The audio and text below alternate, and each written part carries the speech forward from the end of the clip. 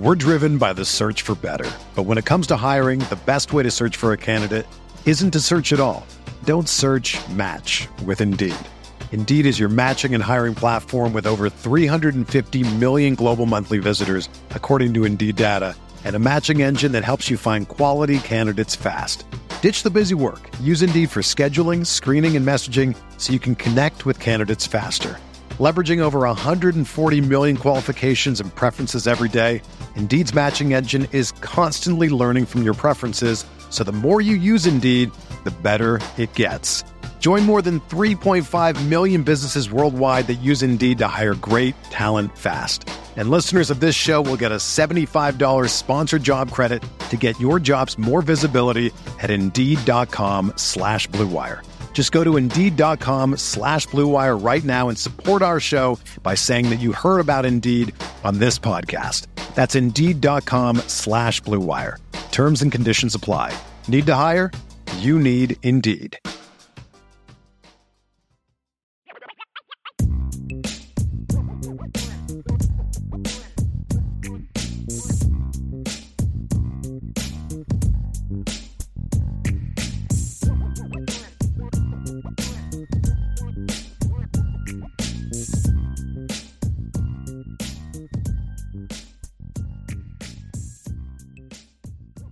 Good afternoon, everyone out there in Irish Breakdown land. I'm Vince D'Addario. That's Brian Driscoll, and we are going to continue our breakdown of the Notre Dame football schedule for this upcoming fall. And we have broken it up into quarters, right? So last week on Thursday, we did the first quarter, which was the first 3 games of the season. Obviously, that is Ohio State, Marshall, and Cal. Today, we are going to talk Vince hated all over Marshall the entire time. That's right. Yep. Thunder and Herd, not my favorite. You're just bitter because Kane Madden came from there. I really think that's totally it, too. I really do. I really think that that's the problem. And it's really sad that has clouded my vision, but I at least I'm big enough of a man to admit it that that's the problem. But today we're going to talk about quarter number 2, and that is North Carolina, BYU, and Stanford. So a neutral site game, an away game, and a home game all in one quarter. So this one is very interesting, Brian, especially I think we can all assume worst case scenario, Notre Dame comes out of the first quarter 2-1. Best case scenario would be 3-0. So going into second quarter, it's going to be very interesting going on the road to North Carolina. North Carolina is ranked in the top 25 in most of the, way too early polls and whatnot that I've seen. They're usually in the 20 to 25 range. I don't know if you've seen anything different, but yeah, I've seen them in a few of them. They've been ranked there. And then BYU's definitely consistently in the top 25 as well. Right. So you've got 2 ranked teams here and then Stanford. Which we never know what Stanford's going to be. It's a very intriguing second quarter, Vince. It really is. It could end up being kind of soft outside of BYU, or it could end up being the toughest quarter of the when you take all 3 teams into consideration. It could be the third quarter, it could be the fourth, quarter as far as ranking them best or worst, or it could be the best because of the potential quality of all 3 teams. So sure, it's going to be very, very intriguing to see how this goes through. A lot of question marks about quarter 2 for me. I mean, because I just don't know what the offense is going to be like for North Carolina, right? And I don't – they've recruited well on the defensive side of the ball at North Carolina, and so maybe they're going to be better defensively now that they got rid of, certain people and certain things. My favorite guy. Yeah. So maybe they're going to be better defensively. I don't know, but that's a huge – North Carolina is a huge question mark for me because obviously Sam Howell is going to be tough to replace for them. He was their team offensively. Yeah. So how does that look? What's the defense going to look like? It's just a lot of questions for me. Well, like when you just look at the entire quarter, Vince, the whole thing is just there's so much uncertainty about it, right? Like we know what BYU is going to be, right? They're one of the most solid teams on the schedule, meaning you kind of have an idea of who they're going to be. You have an idea of what they bring to the table. You have an idea of the toughness and the experience, and they return a lot of guys, and they're a good football team, right? You got to bring your A game to beat them the way that you should. And outside of the way, I was banging Marshall for their schedule and things of that nature, but like BYU, they scheduled the big boys. They're almost completely opposite argument. Correct. They're almost an honorary member of the Pac-12, number one, because they play a bunch of those. And they would have played in the Pac-12 title game if they. I mean, I'm looking at it now. They were 5-1 against Power 5 teams last year, right? And they were 5-0 against Pac-12 teams, right? Exactly, because their only loss to a Power 5 team was a road loss at number 5 Baylor, right? I mean, right. And then they also lost to Boise State, and then they didn't lose again until they lost to UAB in a bowl game. I mean, they were a quality football. I mean, and they weren't just winning games. I mean, some of these games were convincing. They were putting points on the board too.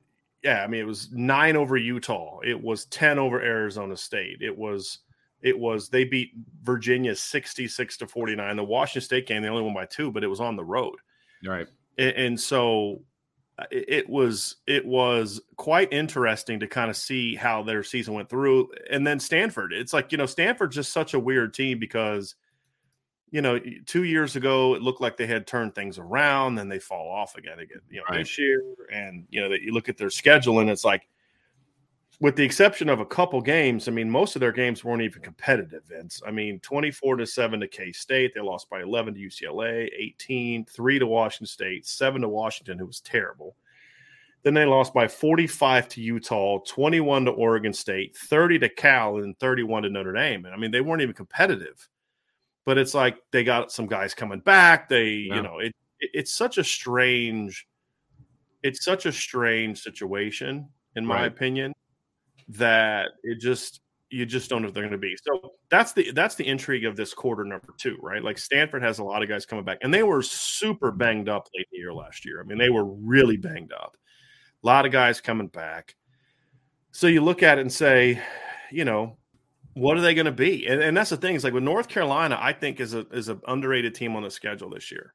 And then you look at BYU, they're one of the 3 or 4 best teams in the schedule. And then Stanford is an unknown. So that's why I say, Vince, there's so much uncertainty, but it really boils down to, as you were kind of alluding to earlier, is North Carolina. What is North Carolina going to be this year? Right. We're driven by the search for better. But when it comes to hiring, the best way to search for a candidate isn't to search at all. Don't search, match with Indeed. Indeed is your matching and hiring platform with over 350 million global monthly visitors, according to Indeed data, and a matching engine that helps you find quality candidates fast. Ditch the busy work. Use Indeed for scheduling, screening, and messaging so you can connect with candidates faster. Leveraging over 140 million qualifications and preferences every day, Indeed's matching engine is constantly learning from your preferences, so the more you use Indeed, the better it gets. Join more than 3.5 million businesses worldwide that use Indeed to hire great talent fast. And listeners of this show will get a $75 sponsored job credit to get your jobs more visibility at Indeed.com/Blue Wire.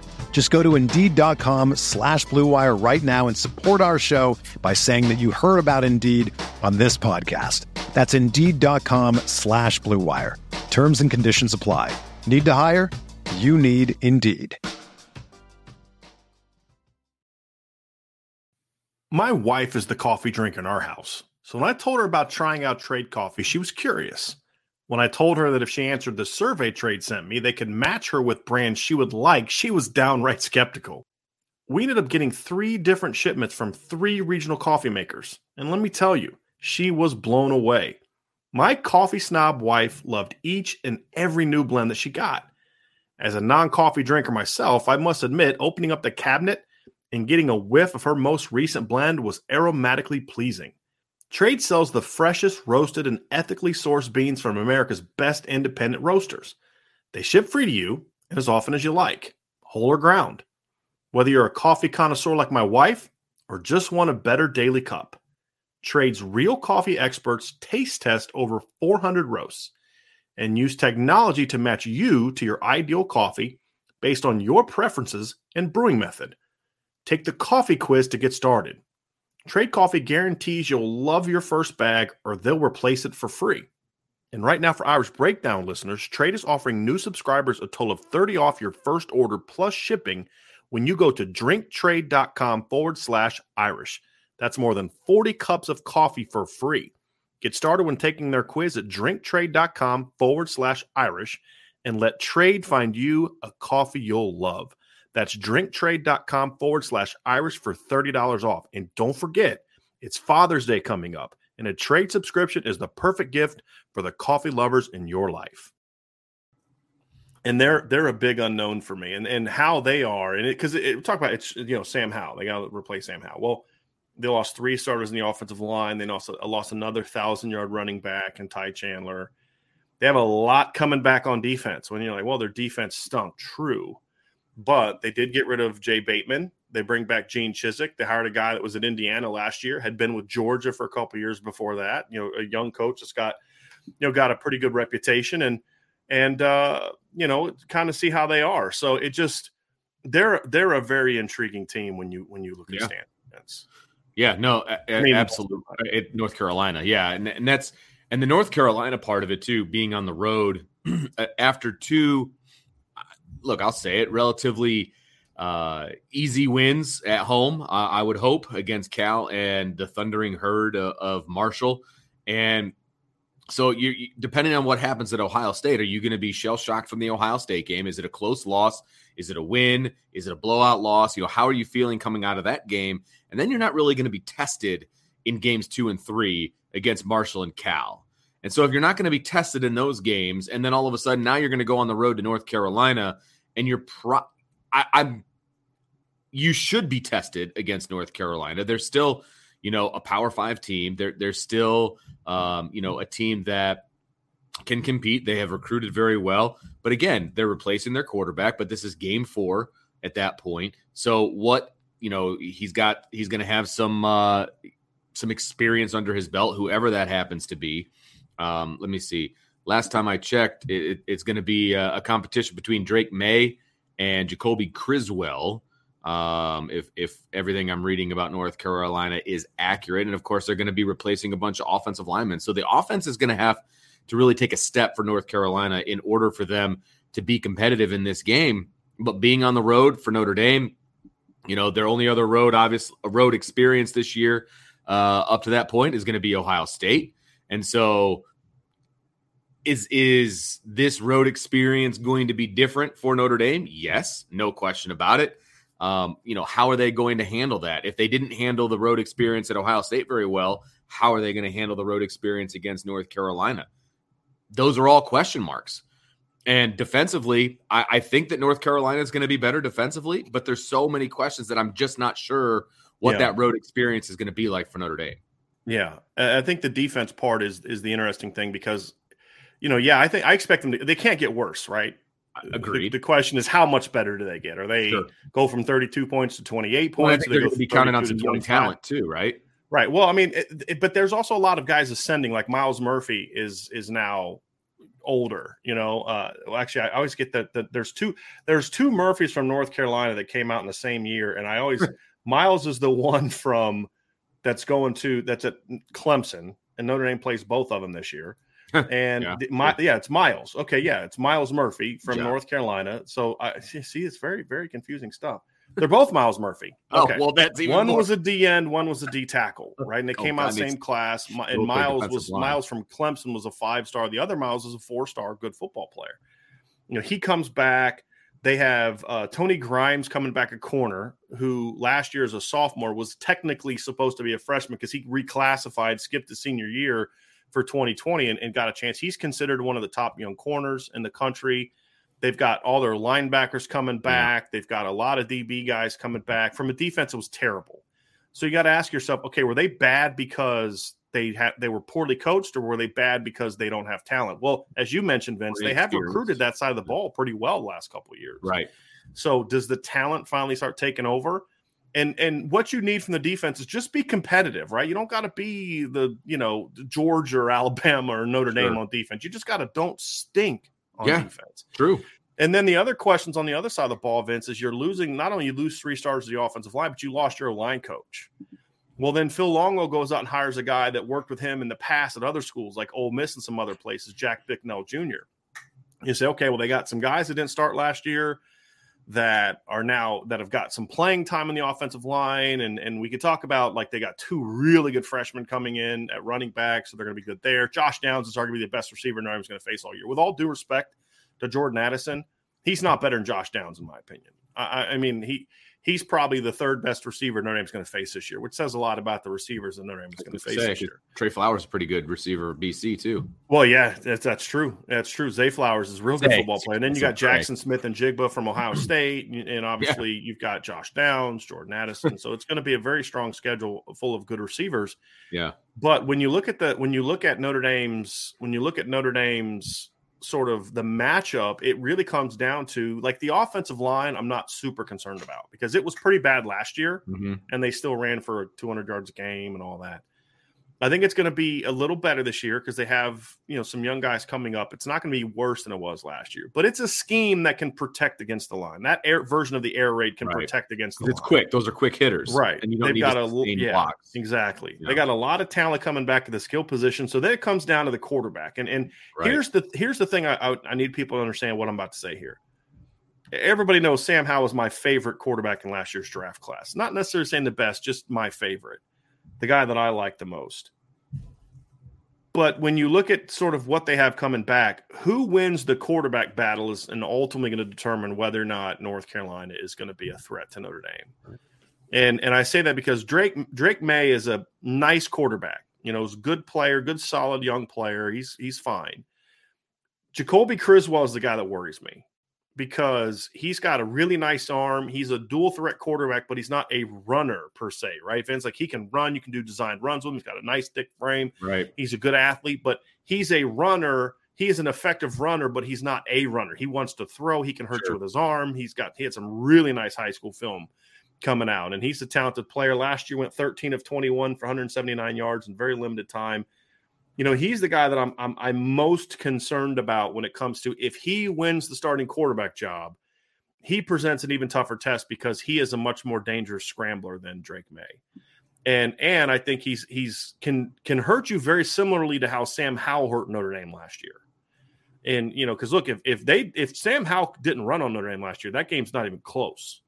I mean, he ran for over 100 yards against Notre Dame. Absolutely. And so until they prove otherwise, I'm going to constantly be concerned about Notre Dame being able to play teams that have mobile quarterbacks. And when you combine that with the talent they have at other positions, and again, like, they lost Ty Chandler, he got drafted. They don't have a ton coming back. I don't know if British Brooks is even, if he's on the team either. I know that he was considered a senior last year. I don't know if he's got a COVID year or not. DJ Jones is okay, but they got two really talented young running backs coming in. George Petway is one who I like quite a bit. So, and my stance, Vince, running back's not a position you need experience. You just need talent. Right. If you have the talent, you can play. And so they got 2 freshmen coming in. I think they'll be fine at running back. It really comes down to who starts at quarterback.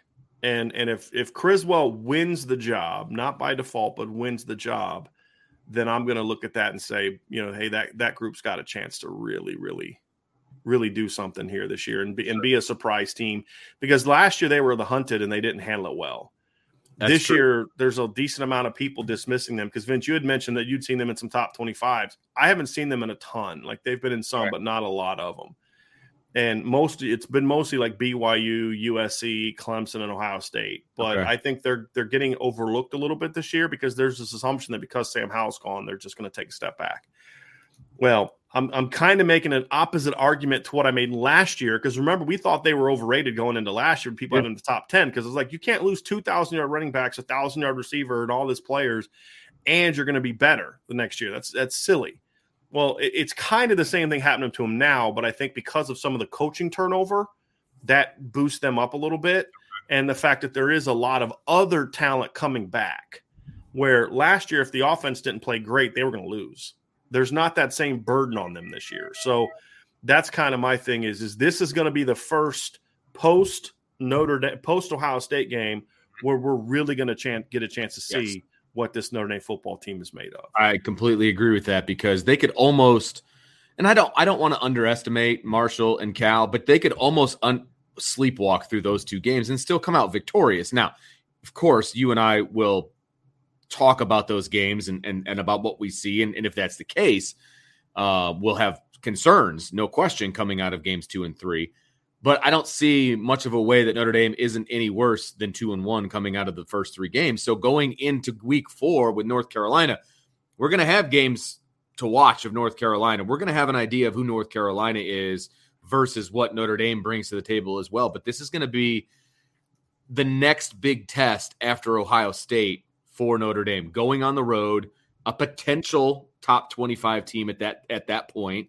And you're going to have, a first-year starting quarterback that's going to have some games under his belt. And so we're going to know kind of what that offense is going to look like, et cetera. Yeah, and they're coming off a bye, right? So they got Florida A&M in the opener. Then they've got 2 road games at App State, at Georgia State, then a bye. So they're games. The App State game could be a test. App State's a good football team, but A&M's a tune-up game. Georgia State should be. If they're 2-1, it's like, okay, they're not that great. But if they're 3-0 and they're coming off a bye and with a brand new starter quarterback, you get time to kind of rethink some things. It's going to be interesting to see how that gets handled, because it's really going to be their first big test. And look, there's going to be a little bit of a chip on their shoulder because North Carolina gained some confidence against Notre Dame last year. Notre Dame won, but that was a game Notre Dame was supposed to blow them out. They were unranked. They were really struggling as a program, and Notre Dame just couldn't put them away. Yeah. And I think that North Carolina gained a lot of confidence in going into that game. Because, if you were, I think they were 4-3 at that time. They had lost by 10 to Florida State, got blown out by Georgia Tech. And you're like, okay, well, this should be a team that Notre Dame dominates. And they didn't. Yeah. And they just could not stop Sam Howell. Like, well, Sam Howell's not back. Well, Notre Dame also had some scheme problems in that game last year. Remember, they had like that pick route that should have got called but didn't get called for a big play. They had that blown coverage by Ramon Henderson that resulted in another big play. We could talk about, well, you clean the scheme things up and you're gonna fix that. That's all true. But in North Carolina's minds, they're thinking, man, we can play with them. Absolutely. Right? Like if we tackled, but because here's what they're saying to themselves something similar to what we've talked about Notre Dame. Boy, if Notre Dame would have tackled better against this team and that team, it's a different story. Well, if they tackled better, Kyron Williams is brought down for a 3-yard loss at the 3-yard line, not running for a 91-yard touchdown. Exactly. Right?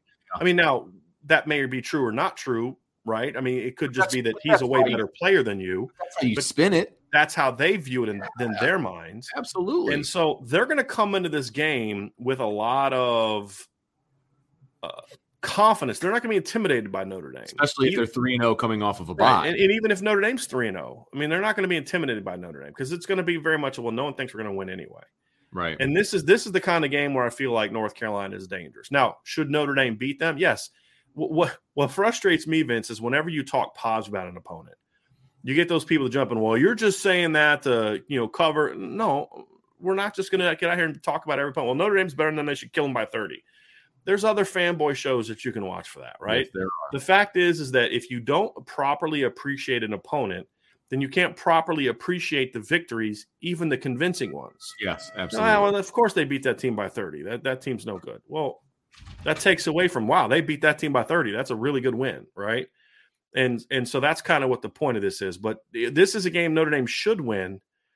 And if they win, which they should, you go into your first bye week either 4-0 and red hot, or 3-1 and on your way to overcoming that first loss. Yeah. And then as you come out of the bye, most likely, Vince, you're going to be facing a team that's probably ranked, I would think, and a team that, talking about BYU, and a team that, in my opinion, has a chance to be your first notch on your belt of, okay, what is this team going to be? Because when you look at BYU coming into that game, they got some tough they games. will have 5 games under their belt, right? Yeah. They play at UCF, right? And there's 2 games they have, and then they play home against Wyoming, home against Utah State. Those should all 3 be wins, right?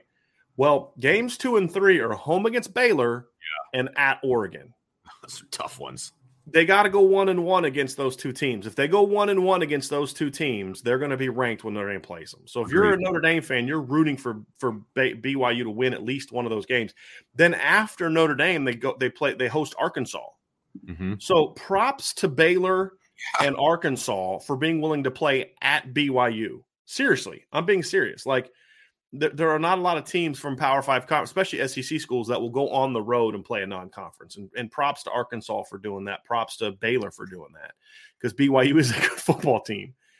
So that's a very interesting one, Vince, because this could be your first game that gives you a chance to kind of get that ranked win under your belt if you lose the opener Ohio State. If you win the opener against Ohio State, this is your first chance to kind of solidify, to say, hey, that wasn't a fluke. You can't dismiss it because it was the first game. You can't write all those kind of things off. We are good because look what we just did to BYU on a neutral field that's a lot closer to their home state than it is to ours. Here's how I feel about this kind of 2-game stretch, right? I think there's a really good chance, that North Carolina's undefeated going into the game with Notre Dame, right? And there's a chance that if they're ranked in the preseason and they go 3-0, they're still going to be ranked. And then you get BYU, and you just outlined how they need to be ranked, right? What they need to do with their schedule. Okay, they need to win those 3 games. They need to go 1-1, and I think that they will be ranked as well. I think this, regardless of what happens in game 1 for Notre Dame and Ohio State and all that, right? As long as it's somewhat competitive, right? This is where Notre Dame can start to take off a little bit. Like, I feel like this is a bit of a launching point in games 4 and 5 for Notre Dame, because again, I think they're going to beat, in games 2 and 3, they're going to win those 2 games against Marshall and Cal. This is an opportunity where you get 2 ranked teams, potentially, you get those wins, and they could be convincing wins too, depending on how things go. This could launch Notre Dame into a really good place with the rest of the season. And it's gonna prop them up, because then you've got Stanford, and we're going to talk about that in a minute, but I still feel like that's going to be a win for Notre Dame too. So like, this quarter can almost make or break Notre Dame's season, but I think it has every potential to really launch them into the rest of the season. Right. Because when you look at the rest of Notre Dame's schedule, right, after they play BYU, there's Stanford, which we'll talk about in a minute, UNLV, and Syracuse on the road at the Carrier Dome. And I don't care what they renamed it. I'm not calling it the Jade MA Wireless Dome. It's the Carrier Dome. I didn't even know that. Okay. Yeah, it's the Carrier Dome. You're right, Vince. If you can win those 2 games over 2 quality opponents to varying degrees, I think BYU is better than North Carolina. I do too. And the other thing is, they're completely different styles. Like, North Carolina is about scheme and tempo and plays. BYU is play some tempo on offense, but BYU is a physical football team, even offensively. And so you win those 2 games, and you're like, okay, you've really got some confidence going into that stretch. And when you look at BYU especially, look, the reality is I'm gonna have this conversation unless BYU goes out and just gets blasted by Baylor and Oregon.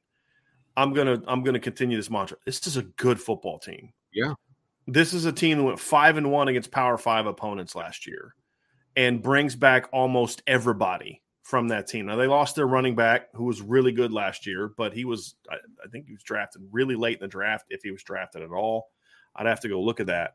But they bring back, it's something silly like 14 of their top 15 tacklers or something like that from last year. It's insane how many kids they have coming back this year, because and their defense was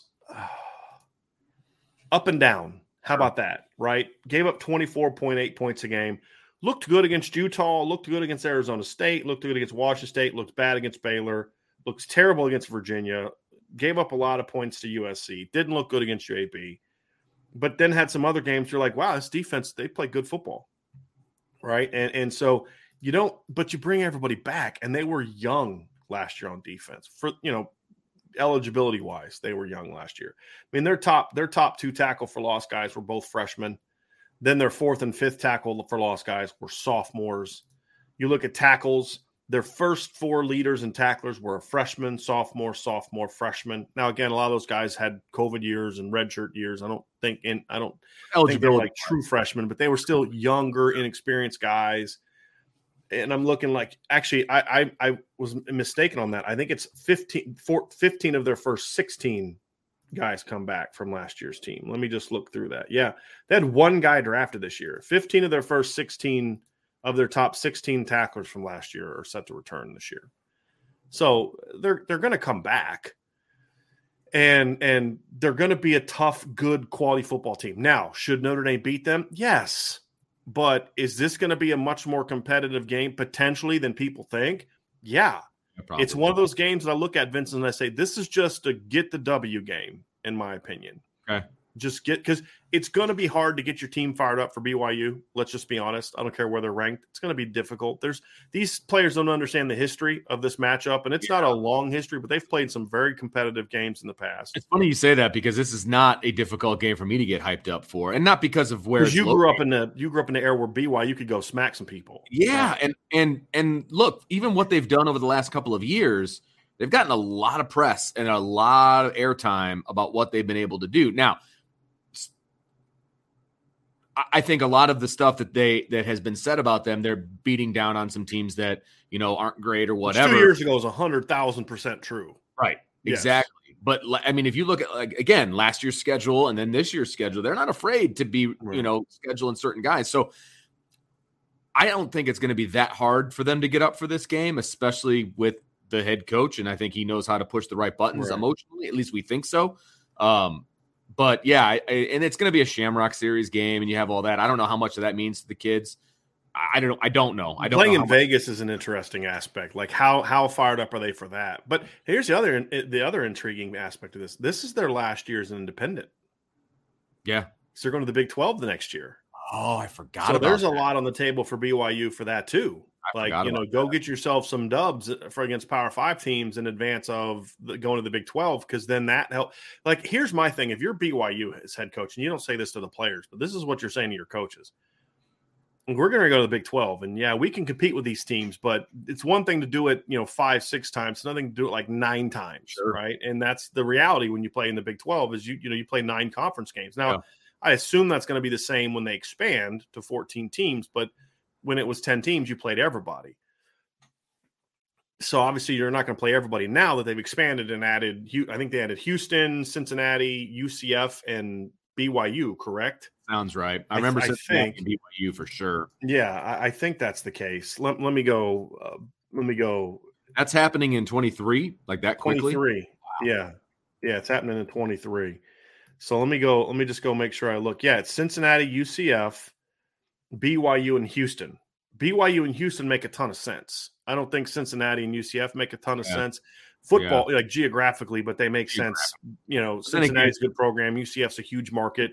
Yeah, it feels like a lot of the conferences are going away from their geographic footprint these days. Right. Agreed. I mean, started on the Big Ten. So, and at least they don't have a geographical name. That's the other thing. That's a good point. Like the South Conference that's now getting a bunch of teams from the Southwest in their league, whatever. But you look at it, Vince, and it's but if we're joining the Big 12. If we can knock off, I'm looking at it from BYU's point of view. We play Baylor, Arkansas, Oregon, and Notre Dame. If we can knock off 2 to 3 of those teams, we're going to give ourselves a huge recruiting push. Absolutely. And there's a lot at stake for BYU this year. And you look at their schedule, there's a lot of games where it's like, okay, we talked about Baylor and Oregon. There's Notre Dame. There's Arkansas. They play at Liberty. They play at Boise State. They play at Stanford.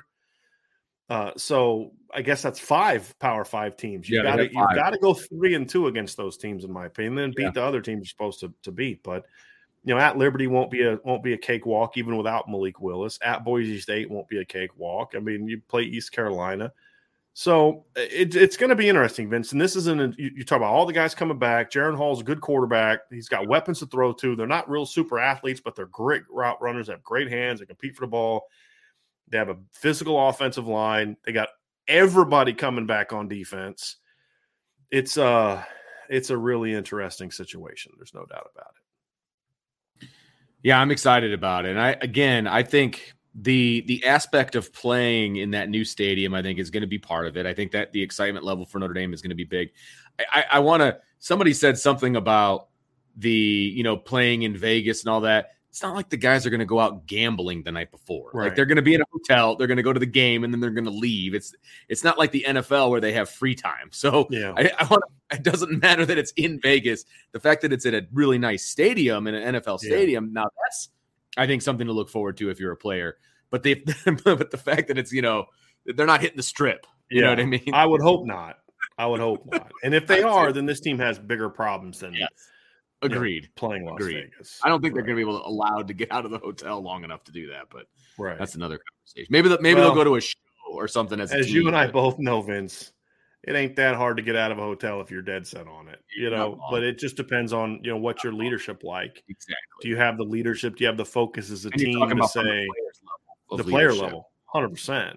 100%. It's got to be the players. The players have got to be able to say, hey, listen, we're getting in town. They'll probably get in town like Friday, like normal, Friday afternoon.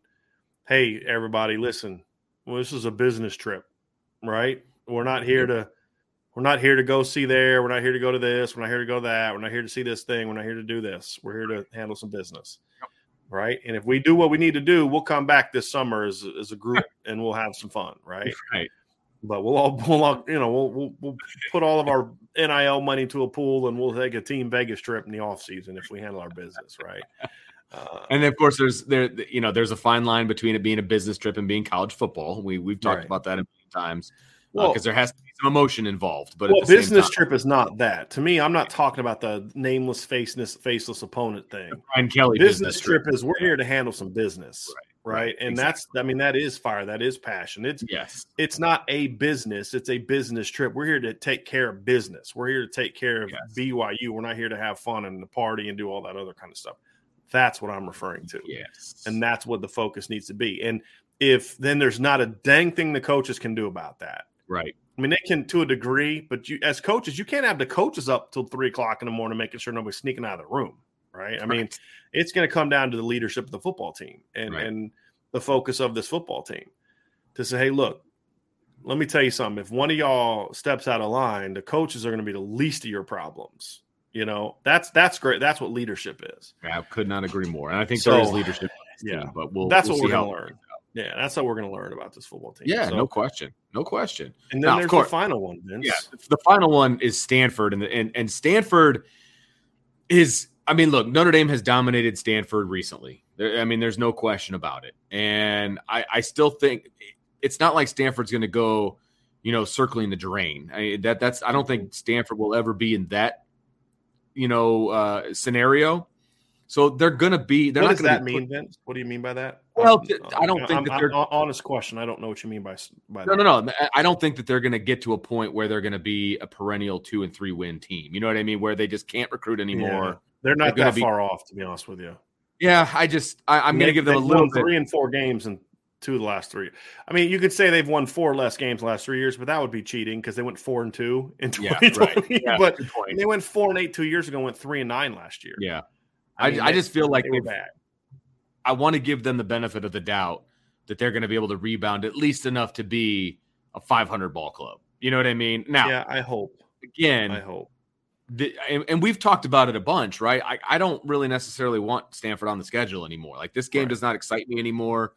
It really never did, to be perfectly honest with you. I understood it in the past, getting that game out in California, but I just don't think that that's necessary anymore, to be honest with you. And there's plenty of other teams on the West Coast that you could schedule where that could still fulfill. Like we've talked, and we'll talk about this. We'll have a schedule, like an ideal schedule thing, and that's important. Like mix up the West Coast trips, right? Play UCLA a couple years, play right.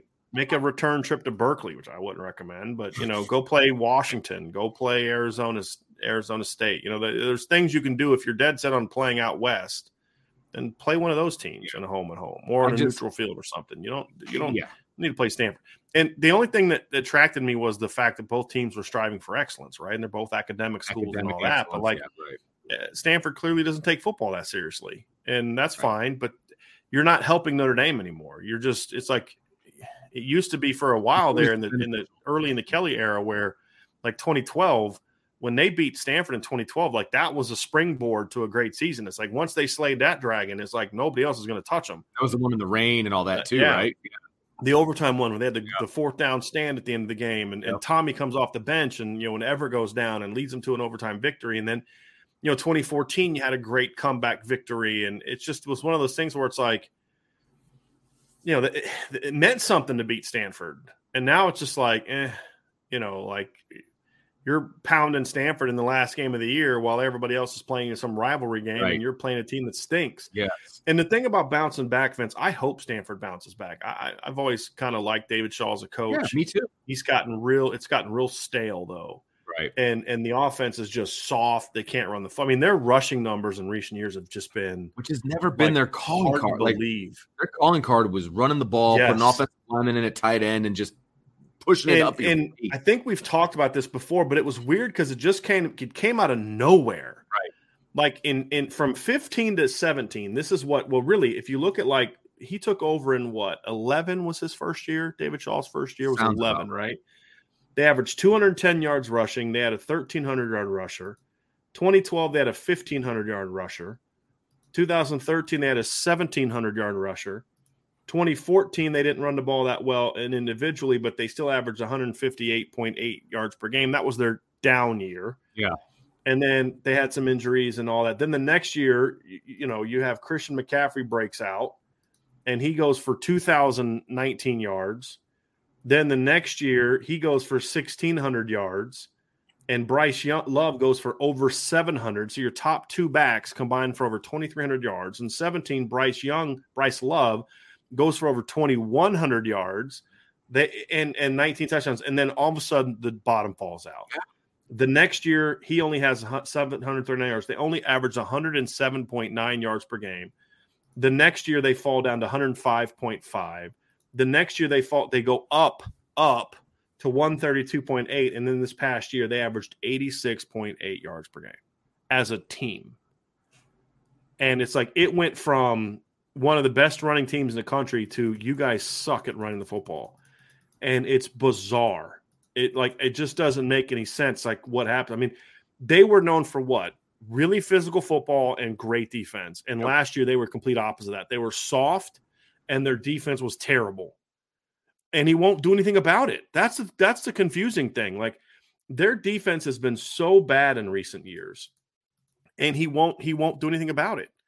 And that's the thing that really blows my mind, Vince, is like it's kind of like, we're getting on Brian Kelly for not firing coaches who were at least doing an okay job, but not a good enough job for Notre Dame. And you look at Stanford, and Lance Anderson has been there for years, and their defense is abysmal. And they gave up 32.4 points per game last year, gave up 31.7 the year before that, gave up 29.8 the year before that. Those numbers make Brian Van Gorder's tenure look good. I'm serious. I know you are. That's what's funny about it. Like, how does he still have a job? Right. If you're serious, the problem. That's the problem. Yeah. David Shaw is just, I don't know if it's like apathy. I don't know if it's like he's got the same stuff on David Shaw that Brian Van Gorder had on Brian Kelly. I'm joking. It doesn't make sense, but it's like you're not serious about being competitive when you're allowing that. Because it's what we gotta say, Vince. You either teach it or you allow it, right? Mm-hmm. Like things like that. And for a defensive coordinator to have that little success year after year after year, and you do nothing about it, it's puzzling, to say the least. It's puzzling. And you said that you think they may bounce back. I hope they do, but the concern is for me is anything else. I don't have a whole lot of empirical evidence that says that, but the Stanford that has been around most of my adult life is a team that's competitive, and it's a team that puts out really good tight ends and puts out offensive linemen and they will have a good tight end this year. Smash mouth. And it's like I wish for Notre Dame's sake that Stanford team was around, because I'm okay with a physical team because it shows me what my team can do. You know what I mean? Like, it was a great measuring stick. That's a great point, Vince. Stanford's always a measuring stick for who you were as a football program. Absolutely. And right now, the Stanford that we have seen the past couple of years, they don't do anything for the schedule for Notre Dame. No, they don't. And that's disappointing. If anything, they hurt your schedule because they've been so bad. Absolutely. And, it's like we talked about Nebraska, who was also 3-9 last year. And I've talked about how I really think Nebraska could be pretty good, because you look at all their games, their worst loss was by 9 points. I mean, they literally were a play here, a play there away from being an 8-9, maybe even a 10-win football team last year. But when you look at Stanford, Vince, it's like, no, they weren't really in any of those games except for really Washington State. I mean, they lost by Washington, by a touchdown, but it's just like all their other games were not only like not competitive, like, you know, that they weren't in a chance to win it late, but they weren't even competitive, Vince. Right. I mean, it was really embarrassing. And I thought I was right on this, but yeah, I was right on this. Stanford scored 13 points in the fourth quarter against Washington in that game where they lost 20-13. I was like, I thought I remember like they were down most of that game. They were down 12-3 going to that game. Not competitive is what you're saying. Yeah. Then they took a lead in the fourth quarter, 13-12. And then, of course, they give up a touchdown drive to Washington at the end to lose it. So, I mean, they had a chance to win it, but they just aren't good. Is this accurate? I want to throw this up there. I mean, not that you have a list in front of you, but like that is crazy to me that would be the case. Yeah. And it's nothing against David Shaw. It's $8.5 million a year is a heck of a lot of money. I'm looking it up now. The leader of a team that you don't have a whole lot of faith in or a whole lot of support on. According to an article out right now, he is the sixth highest paid coach in college football at $8.925 million per year. $9 million. Now he lives in California, so he's only getting like $3 million of that, right? So, I mean, and factors in as well. But no, I mean, it's just one of those things, Vince, where he earned that kind of early in his career, but he hasn't been that guy in a while, right? And that's because if you look at like the last 3 games against Notre Dame, like Stanford dominated Brian Kelly for most of his tenure, and if you look at Kelly's record against Stanford, he was 5-6 against Stanford, won his last 3, but he only beat, I think, 3. Like he was like 3-5 against Stanford teams or 3-6 against Stanford teams with a winning record. Like their last 2 teams they beat were 4-8 and 3-9, and they beat them convincingly. Now the 18 win was a 9-win Stanford team, and you pounded them pretty good. At the time, they were ranked in the top 10. And then, of course, you lost in 2017. You lost in 2016. You lost in 2015, a game you should have won. But to your point, Stanford went through a stretch here where they beat Notre Dame, including the Weiss, the last year of the Weiss era. Like Charlie and Ty all beat Stanford. I mean, they had won 7 straight against Stanford. And then Charlie lost that last game, and then Stanford won a total of 7 out of 9 games against Notre Dame. I mean, dominated that series. Yeah. And then Notre Dame won the last 3. And so, but it hasn't even been close. Right. I mean, that's the thing. It hasn't been competitive. And it's definitely not the measuring stick that it used to be. Yeah. A win against Stanford used to be a really big deal. Like you said, the launching point for the 2012 season. I mean, that overtime win, that was huge. You know what I mean? Mm-hmm. And they've had really good quarterback. They obviously had the Luck kid, and they've had those running backs. And, you've outlined all of it. And it's disappointing to me, and I think it might be, again, wishful thinking that Stanford rebounds and comes back. But if they're going to continue to be on Notre Dame's schedule, then as an analyst, I need to see Stanford come back. Mm-hmm. Otherwise, it's not even a data point for me on the Notre Dame schedule anymore. It's a waste of our time, essentially. It's like playing a MAC school. Yeah, that's disappointing to me. It's like playing Vanderbilt or. It's unfortunate. It is. I hope that they if they don't show signs of life. See, here's the thing: the Notre Dame Stanford. I believe. Let me just look because I want to make sure I'm correct on this. Yeah. This is the last year. 2023 is the last year that they're on the schedule, I believe. Okay, interesting. So, I'm sorry, 2024 is the last year that they're on the schedule. So there's 2 more years of Stanford being on the schedule after this. If you're Jack Swarbrick, you've got to really look seriously about what they do the next 2 years. Because if they don't get better, you cannot extend that series, in my opinion. Rotate that last game, but it's only every other year too, because you're going to keep USC. I would imagine. I don't see that one going anywhere. So you're only talking about the odd years, the 23, 25, 27. You're only looking at the odd years where, okay, if you want to continue to finish in California, if that's a thing that's really important to you, there are a lot of quality teams on the West Coast that you can finish with. Yeah. And I mean, you can even stay in the Pac-12. You can do an Oregon or a UCLA. I mean, there's options on the table if you want to end the season in California. Right. Or the West Coast in general. I mean, because I think there's at least going to be a 2-year hiatus Because when I look at the 2025 schedule, Notre Dame has Texas A&M, Purdue, Arkansas and USC already scheduled on top of, and Navy on top of their 5 opponents that are in the ACC. So you have 2 games so you have Texas A&M, Purdue, at Arkansas, home against USC, Navy, then you're at BC, at Miami, at Pitt, and you have home games against NC State and Syracuse.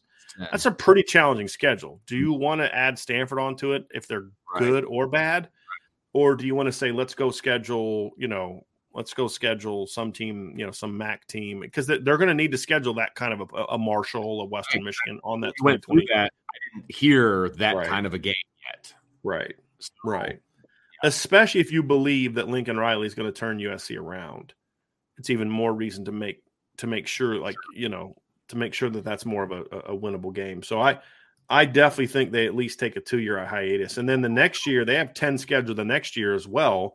They've got Wisconsin, Purdue, at USC, at Navy, and then home against Michigan State at some point in time. So you've got a 10-game schedule with Wisconsin, Purdue, USC, and Michigan State already on it. Do you really want to add, you know what I mean? Right. So I could definitely see Notre Dame and Stanford taking a hiatus. And honestly, at this point in time, it needs to.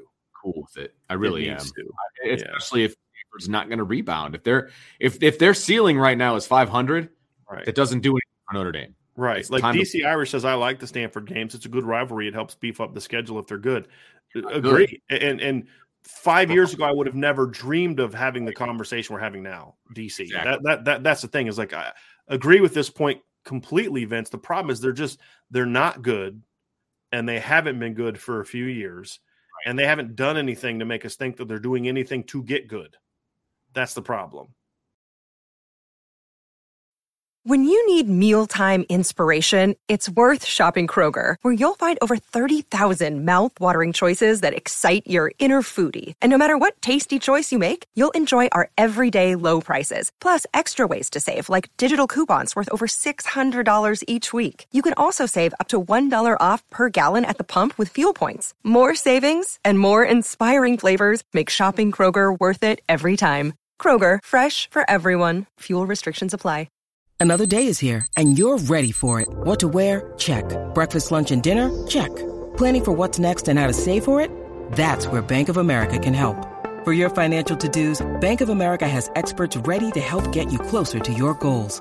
Get started at one of our local financial centers or 24/7 in our mobile banking app. Find a location near you at bankofamerica.com/talktous.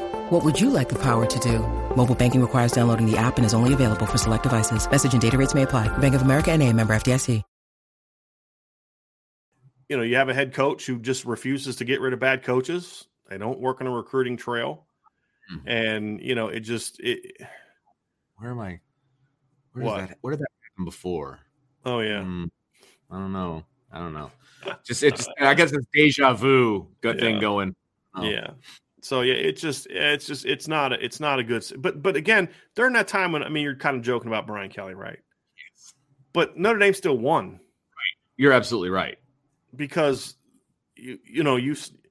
they still won, right? And we're ticked about Brian Kelly going 10-3 and 11-2 and 10-2 and stuff like that. Like they're 3-9 and 4-8.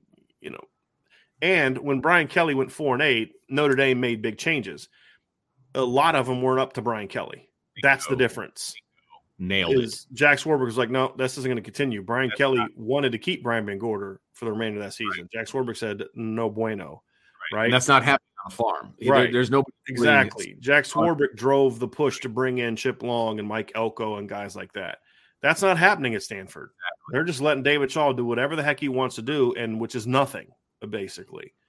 And it's unfortunate because I think he's a brilliant coach. I think he's had a ton of success there. I just don't know if he's bored or what. My hope is that he gets rejuvenated because I do think it's good for the Pac-12 when Stanford is good and Stanford plays like they used to play. Because it gives you that physical measuring stick, to your point, Vince, and it gives them another. I think the Pac-12 needs to be better. I think it's good for college football, and the Pac-12 is a good. It doesn't have to be great, but it's a good. It's never in my lifetime been a great conference. I don't remember there was always at least one good team, potentially great team in there. And there was always kind of like a depth of quality. You know, Mike Bellotti had Oregon as a quality program for a number of years. Even before they became the Oregon of the 2000s, they were a quality program. There was a couple years in the early 90s under Don James and Jim Lambright where Washington was a national title contender for several years. I mean, they beat Miami one year when Miami finished number 2. I thought they should have won the national title that year. You know, I mean, Sopo clan kept firing. Yeah, you had the year. You had the Mark Brunell. Who was the other quarterback they had on? It was Mark Brunell and Billy Joe Hobart, right? Wasn't that the 2-man? They had Hugh Millen was a quarterback on that team. They had the Heward brothers, both played quarterback there. You know, you had Rick Neuheisel was the coach there for a hot second. You know, like they had some quality teams at Washington. And then, you know, UCLA under Terry Donahue never had an elite team, but they always had good teams, you know, and there was always at least, you know, there was the stretch under, what was the name? The defensive coach that had Arizona for a few years was really good. They had the Desert Swarm and all that kind of stuff. Dick Tomey, right? I mean, and then of course USC. And so the Pac-12 was at least like a quality conference. You had the couple years in Oregon State was really good with Jonathan Smith was the quarterback. You had Dennis Erickson there, if you remember that. Notre Dame fans remember that, sadly. You know, with Chad Johnson and TJ Hushmanzada and Ken Oxendine. It was Ken Simonton was a running back. Ken Oxendine was at Virginia Tech. But like they had there was always like some good teams in the Pac-12. It was never a great conference, but there were some good teams in there. And lately it's just been just kind of bad. And so it's good for the Pac-12. So whether it's Stanford or somebody else, but I do think Stanford being good adds an element to the Pac-12 that it just doesn't have. So, but if they do bounce back, like you say, Vince, that's North Carolina being what I think they're going to be and Stanford bouncing back like you hope that they do is going to determine where this quarter falls on the overall schedule. I think realistically, you know, North Carolina is obviously going to be undefeated when Notre Dame plays them. I think that's very possible. And I think BYU is going to be ranked. And I don't think Stanford's going to rebound completely this season. So you're talking about 2 pretty solid opponents, 2 ranked opponents, and an opportunity for Notre Dame to, you know, make a statement here in the second quarter. Because now you're going in, you're going to have half your season out of the way at this point. I think, you know, realistically, you're going to be 5-1.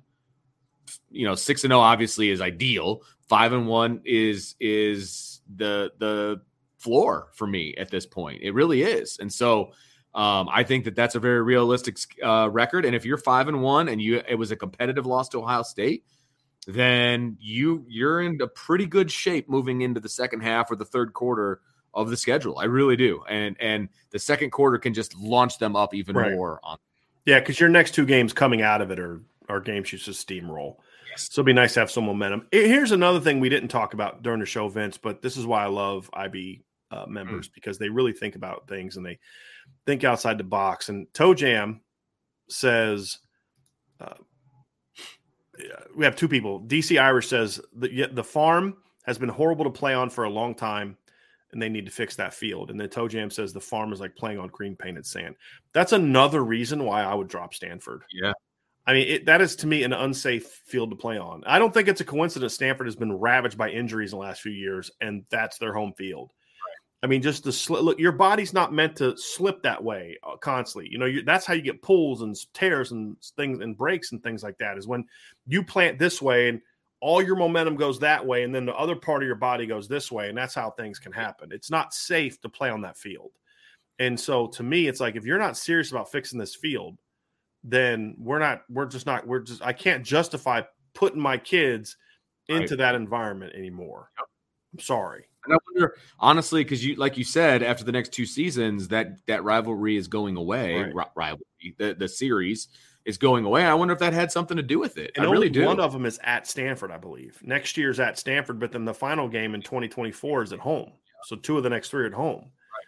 So, yeah, I mean, you control this. You don't need Stanford. Stanford needs Notre Dame a whole lot more than Notre Dame needs Stanford. Absolutely agree with that. And I don't think Stanford cares much about that series anymore either. They care about that series when they're beating Notre Dame. They don't care about losing to Notre Dame. Absolutely. So I think it's time for that for that rivalry to go. To be honest, and I'm happy. It looks like the writing is on the wall for at least a 2-year hiatus. Yeah, hopefully further along the line than that. But the writing is on the wall, and I'm happy about that. I really am. Agree. So that's this quarter, Vince. So I think your point is correct. I think they've got to go 3-0 in this, and obviously they've got to go 3-0. I will say this: if Notre Dame beats Ohio State and goes 11-1, I don't think that loss will be to Clemson or USC. I think it'll come in this quarter. And now I'm not saying they're going to lose a game in this quarter, but it's kind of like, you always have that stub you have that big win and you have that stub your toe moment. It happens to a lot of teams. I mean, Alabama, Nick Saban has lost more games to Hugh Freeze than he's lost to Kirby Smart, right? I mean, think about that for a second. You know what I mean? You talk about Clemson losing at Syracuse, losing against Pitt in 2016. Games like this tend to happen, and it's just point. We'll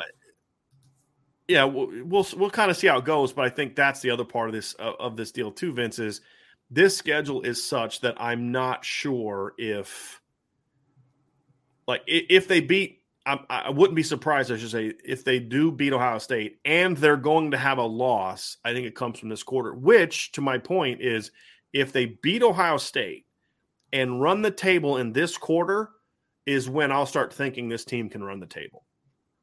It'll have to be that, in my opinion. It'll have to be something like that. That's fair.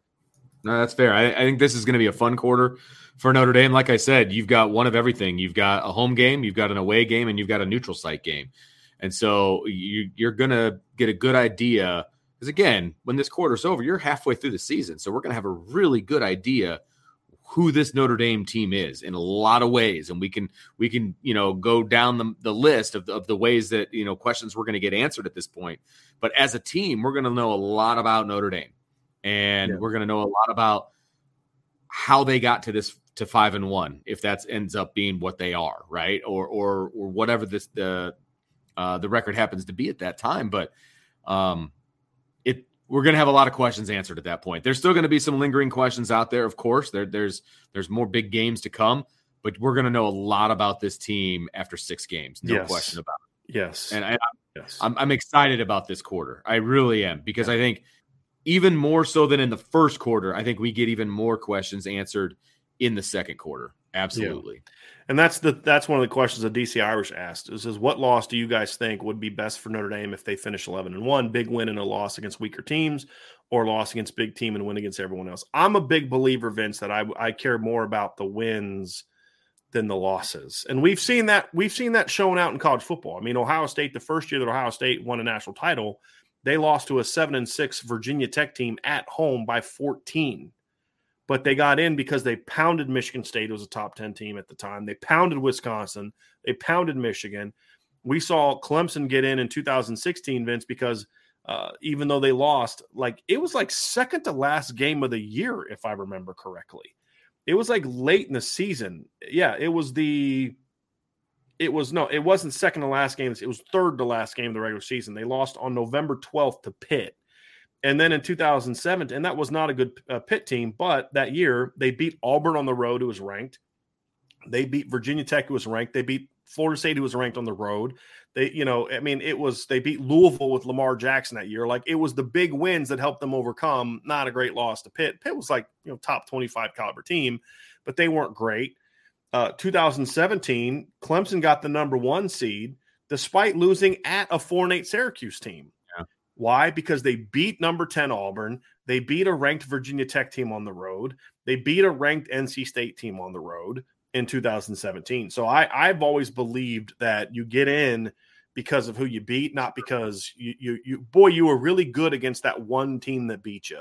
Right. That's justification. If your playoff resume is around how well you lost, that's not a playoff resume. It's got to be built around the teams you beat. So to the point of the question, I would rather they not lose any games. But if you could tell me, do you want Notre Dame to go 11-1 with wins over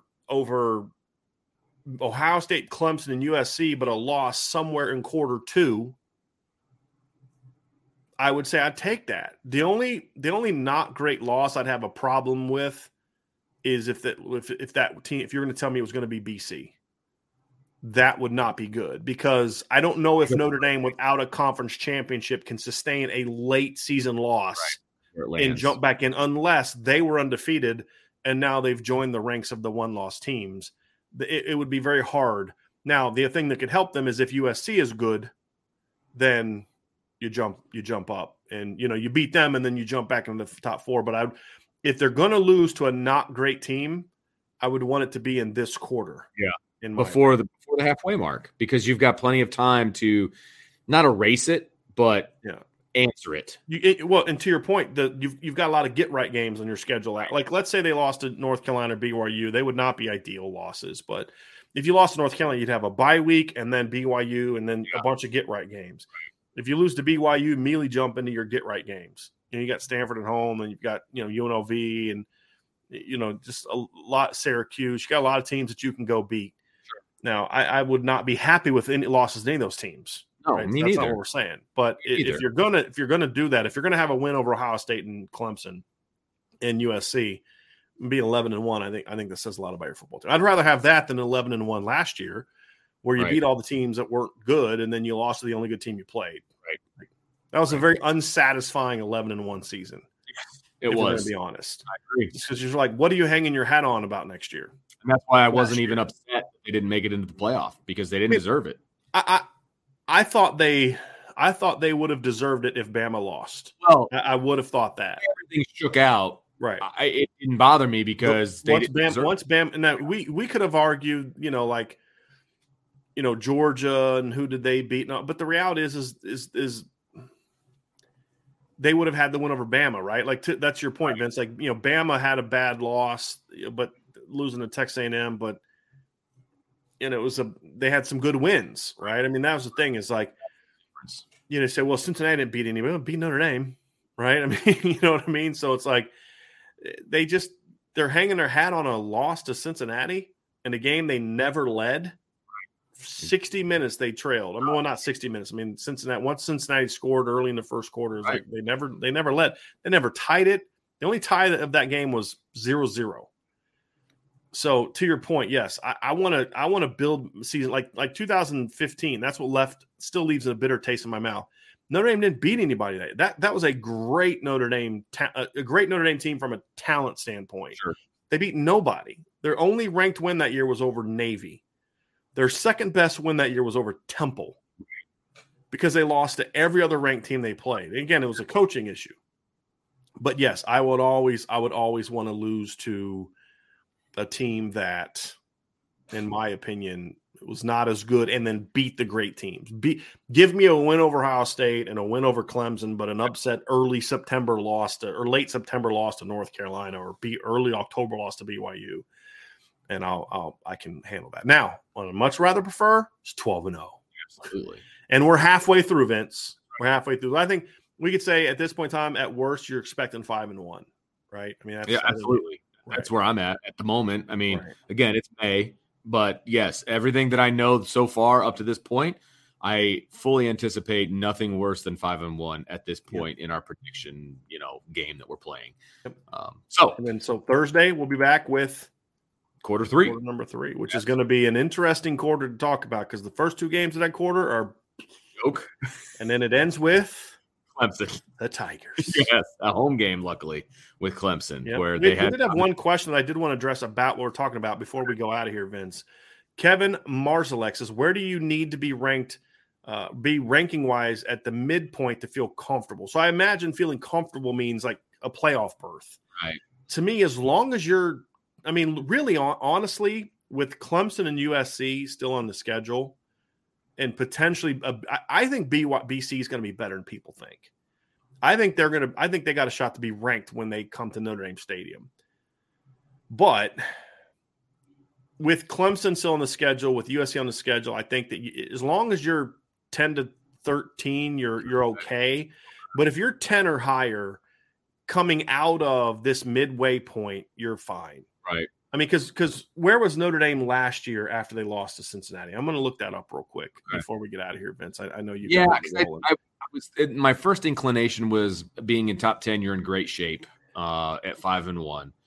But I think you could even be a little bit lower. And I was thinking top 15, but I think that might be a little bit too low. Notre Dame fell to 14 last year after losing to Cincinnati. And they worked their way back up to 5. 5 without any good wins. Right? Like no good wins. Got good wins coming in the second half. Got at least one coming in the second half. So, yeah. So, I think 13. The closer to 10, the better. Yeah. If you're inside the top 10 at that point in time, you're golden. And how does that happen? You lose a close game to Ohio State. Because Notre Dame's going to be a top 10 team, obviously, going into week 1. Most likely, yeah. Worse, like 8th or 9th at worst in the polls. And if you keep it close, you're not going to drop that far. Yeah, as long as it's a 4-quarter game, and then you go out and handle your business the next 5 games. Yes, and that's the key. Yeah. So if you drop to the 14, 15 in that neighborhood, you've got 5 games. It surprise me if it's a close 4-quarter game. That would surprise me. I agree. But you've got 5 games to start inching your way back up, and you know people ahead of you are going to fall because that's just reality. And so you're going to have a really good opportunity if you lose that first game to be in the top 10 by the time you roll into the second half. I really do believe that. I agree. All right, that's going to do. We're not going to have a Q&A for today's show. We've got some things going on. So, Vince, why don't you take us out here, buddy? Absolutely. So thank you, everybody, for joining us on our second quarter breakdown. Really appreciate it. We will be back. We'll be back tomorrow, but we'll be back Thursday for the third quarter breakdown of the season. And then, of course, our Friday free-for-all mailbag. So make sure you hit that like button. Make sure you subscribe so you always know when we're coming on. You never know when somebody might commit, but you're not going to know the show's happening unless you hit that subscribe or that little bell right there. I got a feeling there will be a day this week where we'll have 2 shows. I'm just saying. It won't be tomorrow. But make sure you share with all your friends and family. Really appreciate you guys tuning in and listening on the podcast or wherever you get your Irish Breakdown info. And also make sure you hit that irishbreakdown.com because there's always good stuff over there as well. Breaking news on the staff and all that fun stuff is over there. So for Brian, I'm Vince, and we will talk to you next time on the Irish Breakdown Podcast.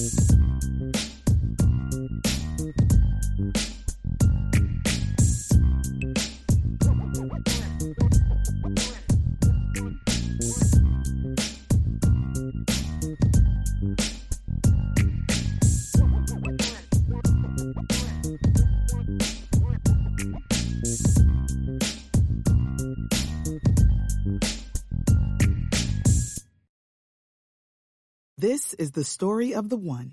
As head of maintenance at a concert hall, he knows the show must always go on. That's why he works behind the scenes, ensuring every light is working, the HVAC is humming, and his facility shines. With Grainger's supplies and solutions for every challenge he faces, plus 24/7 customer support, his venue never misses a beat. Call quickgrainger.com or just stop by. Grainger, for the ones who get it done.